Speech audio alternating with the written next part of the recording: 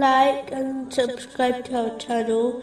Leave your questions and feedback in the comments section. Enjoy the video. Continuing from the last podcast, which was discussing chapter 13, verse 37. And if you should follow their inclinations after what has come to you of knowledge, you would not have against Allah any ally or any protector.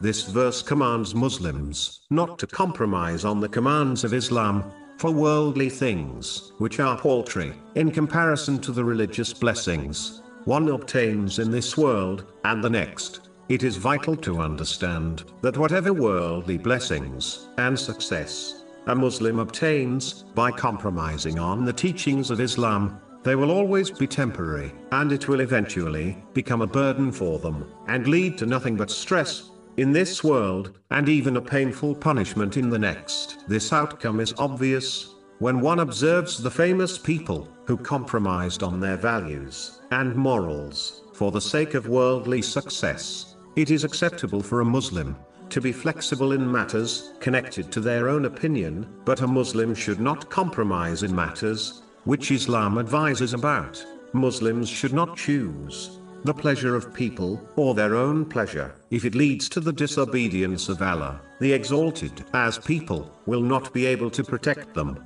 from Allah, the Exalted. But if person does not compromise on Islam, Allah, the Exalted, will protect them from the negative effects of people, even if this is not obvious immediately. Moving on to chapter 13, verse 38. And it was not for a messenger to come with a sign except by permission of Allah. The unseen things are those which cannot be perceived through one's five senses. For example, hell. They must be accepted as true, the knowledge of which is brought and confirmed by the holy prophets, peace be upon them.